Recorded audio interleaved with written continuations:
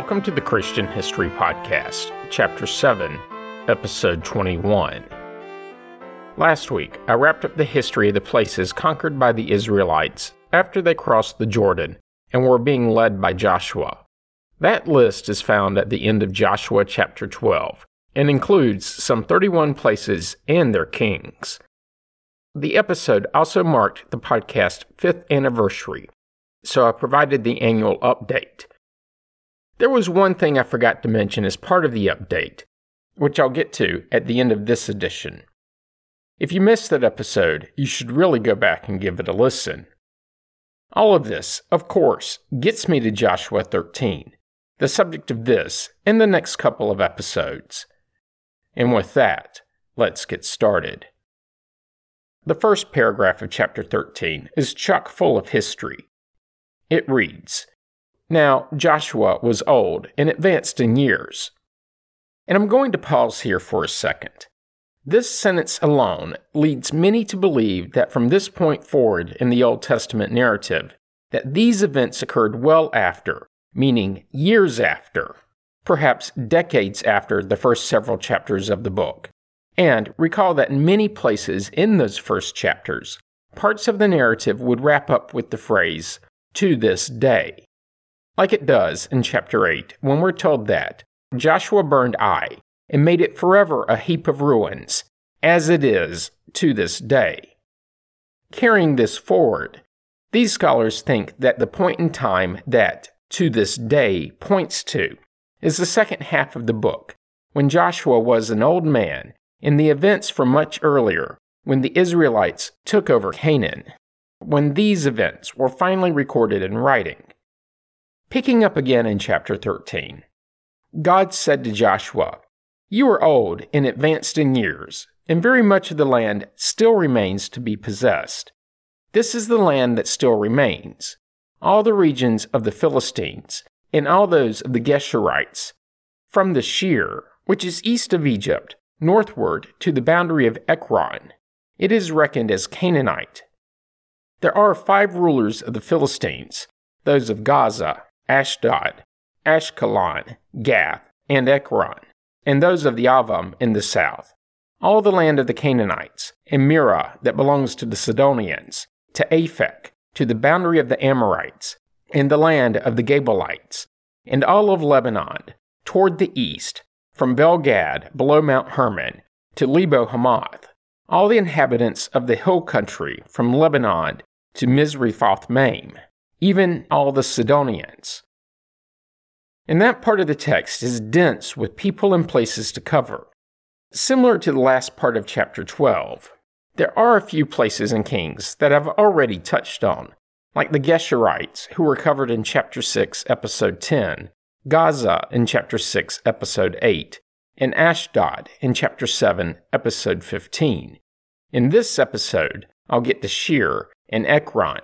The rest will have to wait for the episodes to come. First up is Shihor, which may be the same place as Shihor Libnath, but probably isn't. Assuming the place with the name is singular, it merited less than a handful of mentions in the Old Testament. Twice in Joshua, once in 1 Chronicles, and last in Isaiah. In all but one of these, the mention was of a purely geographic sense. Isaiah is a bit harder to decipher. Essentially, the struggle in Isaiah is between how much of what he wrote in this passage was allegorical and how much was fact. In his 23rd chapter, Isaiah was ruminating on the coastal city of Tyre. Here he recorded, "Well, O ships of Tarshish, for your fortress is destroyed," probably meaning the city was razed or burned. As the footnote records, it was without houses. He continues, "When they came in from Cyprus, they learned of it. Be still, O inhabitants of the coast, O merchants of Sidon. Your messengers crossed over the sea and were on the mighty waters. Your revenue was the grain of Shihor, the harvest of the Nile. You were the merchant of the nations." The city of Tyre had been struck down by something. What to make of this? At least the part about Shihor. Obviously, they grew grain in, or at least near the city. which also means the land was fertile enough and got enough precipitation to support the crop, and perhaps livestock. Also, they traded with Tyre. But there's something else, slightly between the lines. Somehow, in some way, Shihor is associated with the Nile, so ancient Egypt, at least at the time of Isaiah. There's no clue in the text if he was referring to the same place or even the general place as in Joshua, but there's also nothing saying he wasn't. Circling back to Joshua, in chapter 19, a place named Shir Libnath is mentioned as delineating the boundary of the territory allotted to the tribe of Asher, likely in close proximity to Mount Carmel, probably on the western side of the mountain, which was on the eastern boundary of Asher, where it bordered Naphtali. Asher was a coastal tribe, with territory that ran north past the city of Tyre and south to about Akshaph, which is in the north of Canaan, meaning it was well away from Egypt and the Nile. How to square this with what Isaiah wrote? If his words are taken literally, it would have to be a different place. In my mind, though, it would likely be better to think of them in more of a figurative sense. Perhaps the agriculture around Shihor was as fertile as that of the Nile, or maybe there was a nearby river that was similar. At least, that's one theory. Another is that it was indeed in Egypt, possibly near the city of Ramses. Proponents of this theory tend to think of it as possibly being one and the same as the ancient city of Tanis, and with that, the association with the Nile makes sense. As for the outside record, there's nothing. Yet another mystery lost to the passage of time. Moving along. Next up is the city of Ekron. This was another of the 5 infamous cities of the Philistine Pentapolis. At least this makes it more identifiable than Shihor, and places it in southwestern Canaan. Later, in the just barely BC era of the Maccabees, it would be known as Akron. Close enough. In the time in between, so from Joshua to the Greek occupation, the period when the Old Testament was written, it had numerous mentions in the text. Like most all of the other places I've covered, many of these are of a geographic sort. But a few were different. It was assigned to the tribe of Dan, though the text is really clear that the Israelites never came to occupy it, at least not early on. Several other mentions were in 1 Samuel, and refer to the period when the Philistines held the Ark of the Covenant after defeating the Israelites. I've covered that story several times, so I'll try to avoid redundancy. Just know that in that instance, the city of Ekron was the last stop of the Ark. There, the people had seen enough of the plagues brought onto the other cities to know better. The people of Ashdod sent the Ark from their city to Ekron. But when the Ark came to them, the people cried out, "Why have they brought to us the Ark of the God of Israel to kill us and our people?" They gathered together all the lords of the Philistines and said, "Send away the Ark of the God of Israel, and let it return to its own place, that it may not kill us and our people." There was a deathly panic throughout the whole city. The hand of God was very heavy there. Those who did not die were stricken with tumors, and the cry of the city went up to heaven. After this, in a very condensed version, the Philistines sent the ark back to Israel. The next substantial mention in the text is in 2 Kings. In this part, King Ahab had just died, and Moab rebelled against Israel. Then, there's a really dense portion of the narrative I'll avoid for now. I'll circle back to it at some point in the future. The important thing to note at this point is that the city was still under Canaanite, possibly Philistine influence and control. The short version is that messengers were sent to Ekron to inquire of Beelzebub, who is said to be the god of Ekron. That's simple enough to understand. And yes, this Beelzebub is likely the same as Beelzebub, aka the Lord of the Flies. More on that in the next episode. In several of the books of the prophets, so later in the Old Testament, and in this case the prophets are Jeremiah, Zephaniah, and Zechariah, Ekron is mentioned, usually in association with Ashdod, Gaza, and Ashkelon, all Philistine cities, and all usually cursed by the prophets. And that's it in the text. In the outside record, there is no agreed-upon place that is the location of this city. Several have been suggested, including Acur, Quatra, and Zikron, also Caesarea Maritima, literally a Roman maritime city. At least all of these were considered. But recently, a definitive location has been identified, and in this case, recently means as late as 1996. It was then that an inscription bearing the name was found, located on a tell named Tel Mikni. This places it about 22 miles, 35 kilometers west of Jerusalem, near what's thought to have been the Philistine city of Gath, and in the coastal plain of present-day Israel. While the conclusive identification of this is of a very recent sort, this location was first suggested in 1958, which, in a true historic sense, is recent too. It would take close to another 40 years to nail it down as the definitive location. The location on the tell is conclusive enough for a little exploration. The earliest artifacts uncovered at the site date to the Stone Age, though these are few and far between, likely meaning either the population was small or the site was not regularly occupied. Most artifacts date to the early Bronze Age or later.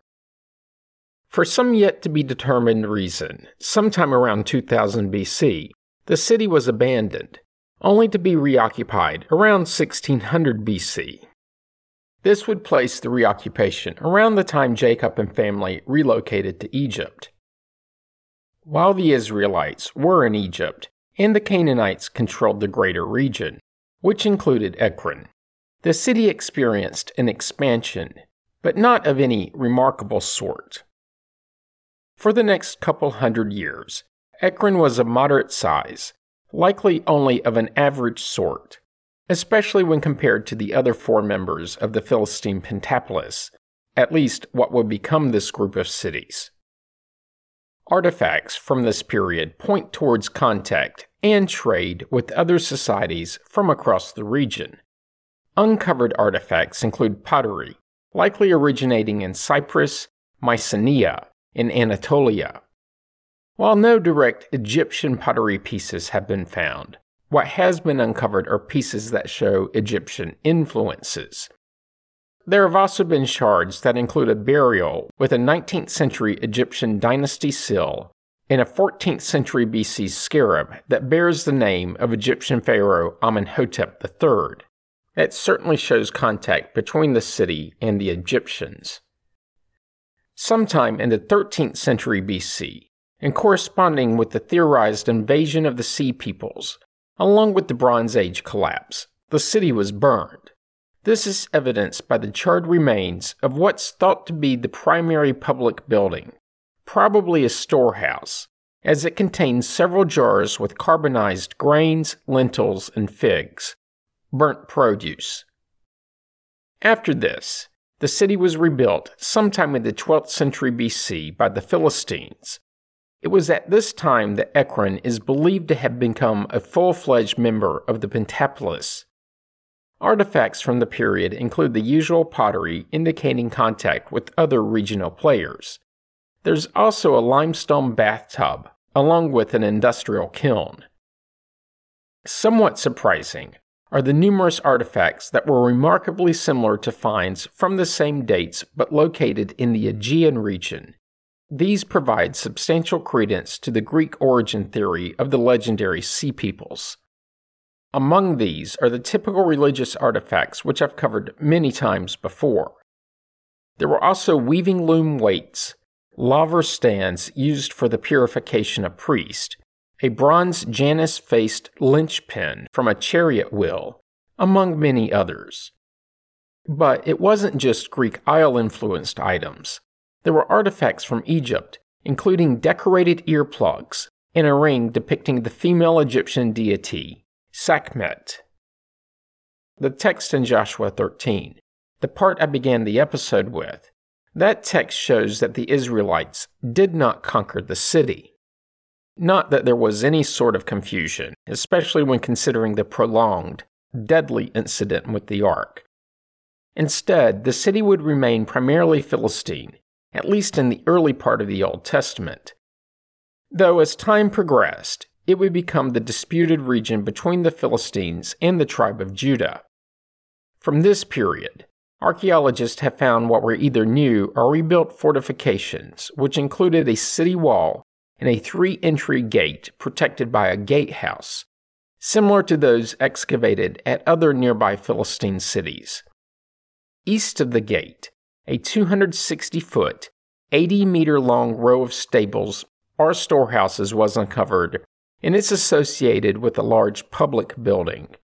This stable was built between the city wall and an outer screening wall. There was also a large cache of 7 well-preserved large iron agricultural tools and 9 4-horned limestone altars. All of this, taken together, attests to a large, economically successful city, at the time controlled by the Philistines, and the bane of the Israelites. The strife between the Israelites and the Philistines would take a back seat after the Assyrians took over in the 8th century BC.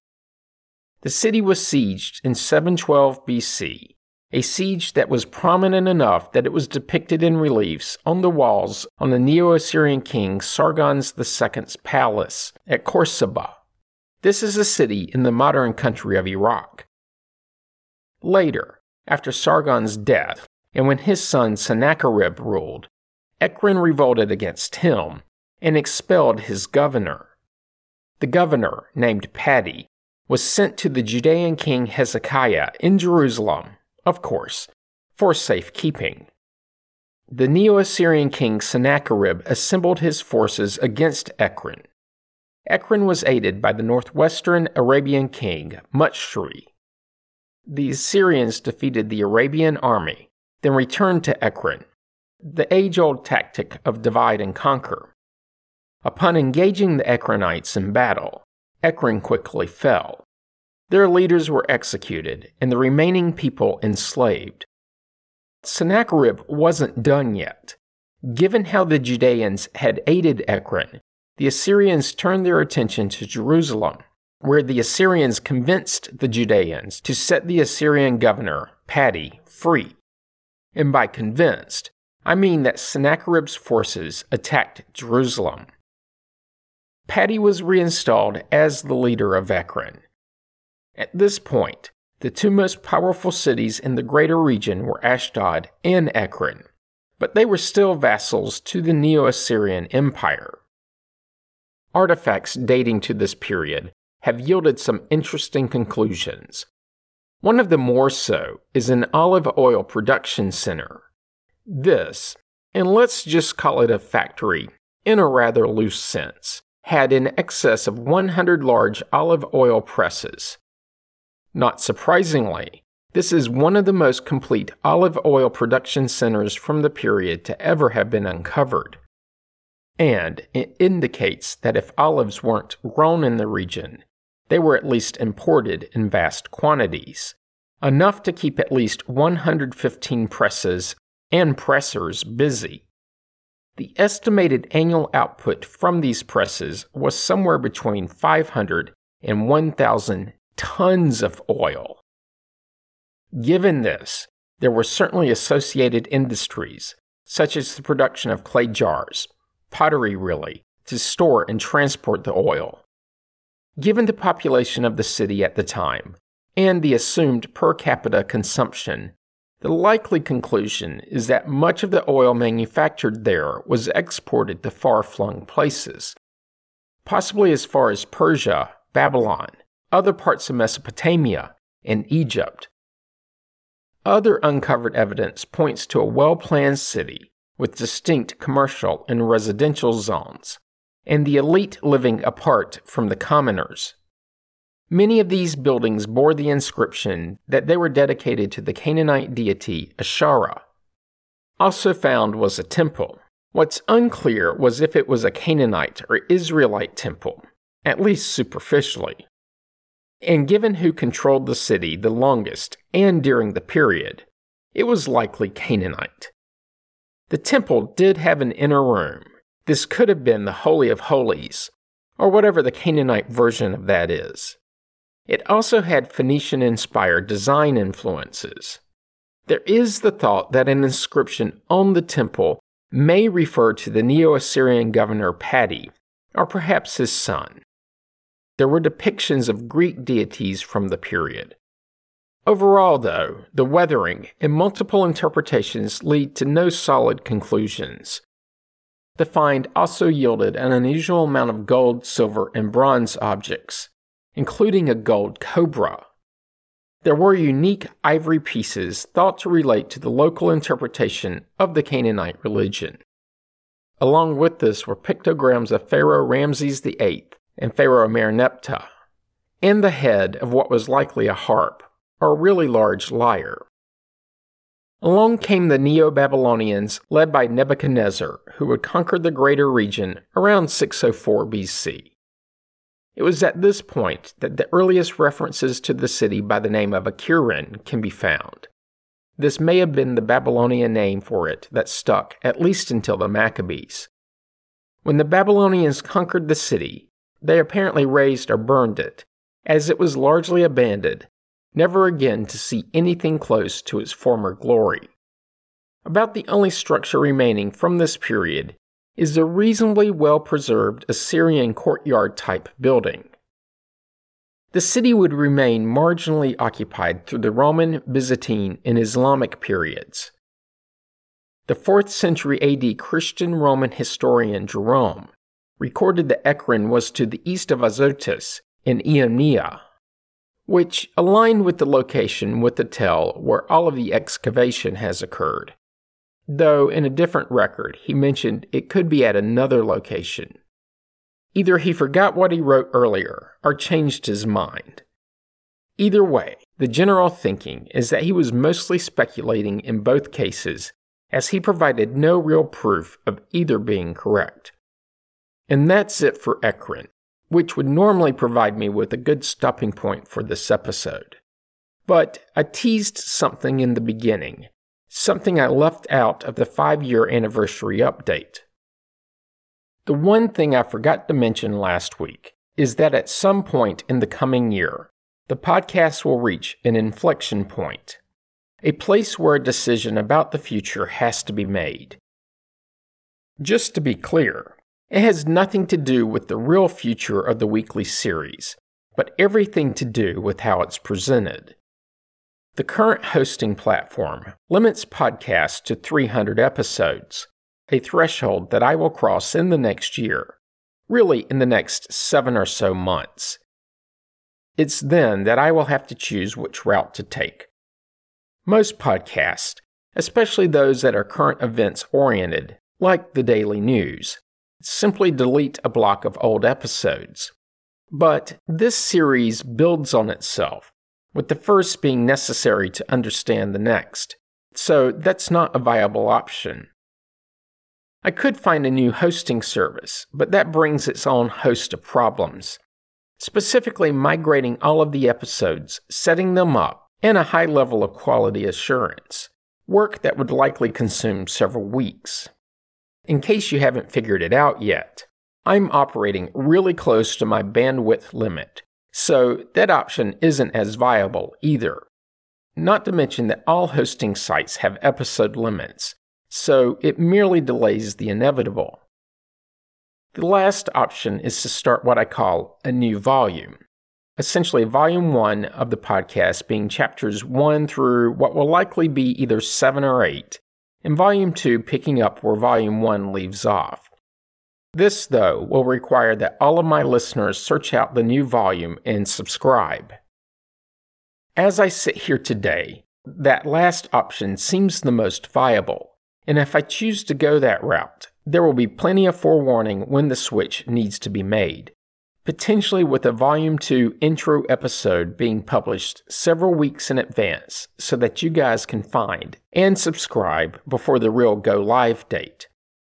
Consider this the very far in advance heads up that a change is a-coming. That's enough about that for now. Join me next week when I'll continue pushing through the book of Joshua, starting with the Canaanite deity of Ekron, the one Beelzebub. You don't want to miss it. Comments and questions can be sent to comments@christianhistorypodcast.com. As always, you can find information about the podcast on the internet at christianhistorypodcast.com. This week, help others to find the podcast by leaving a positive review on iTunes. You can find the Facebook page by searching the phrase Christian History Podcast as 3 separate words. Once there, be sure to like the page so that it's easier to find later. Finally, if you're enjoying the podcast, subscribe so you get the episodes as soon as they are released and you don't miss out. Thanks for listening and have a great week.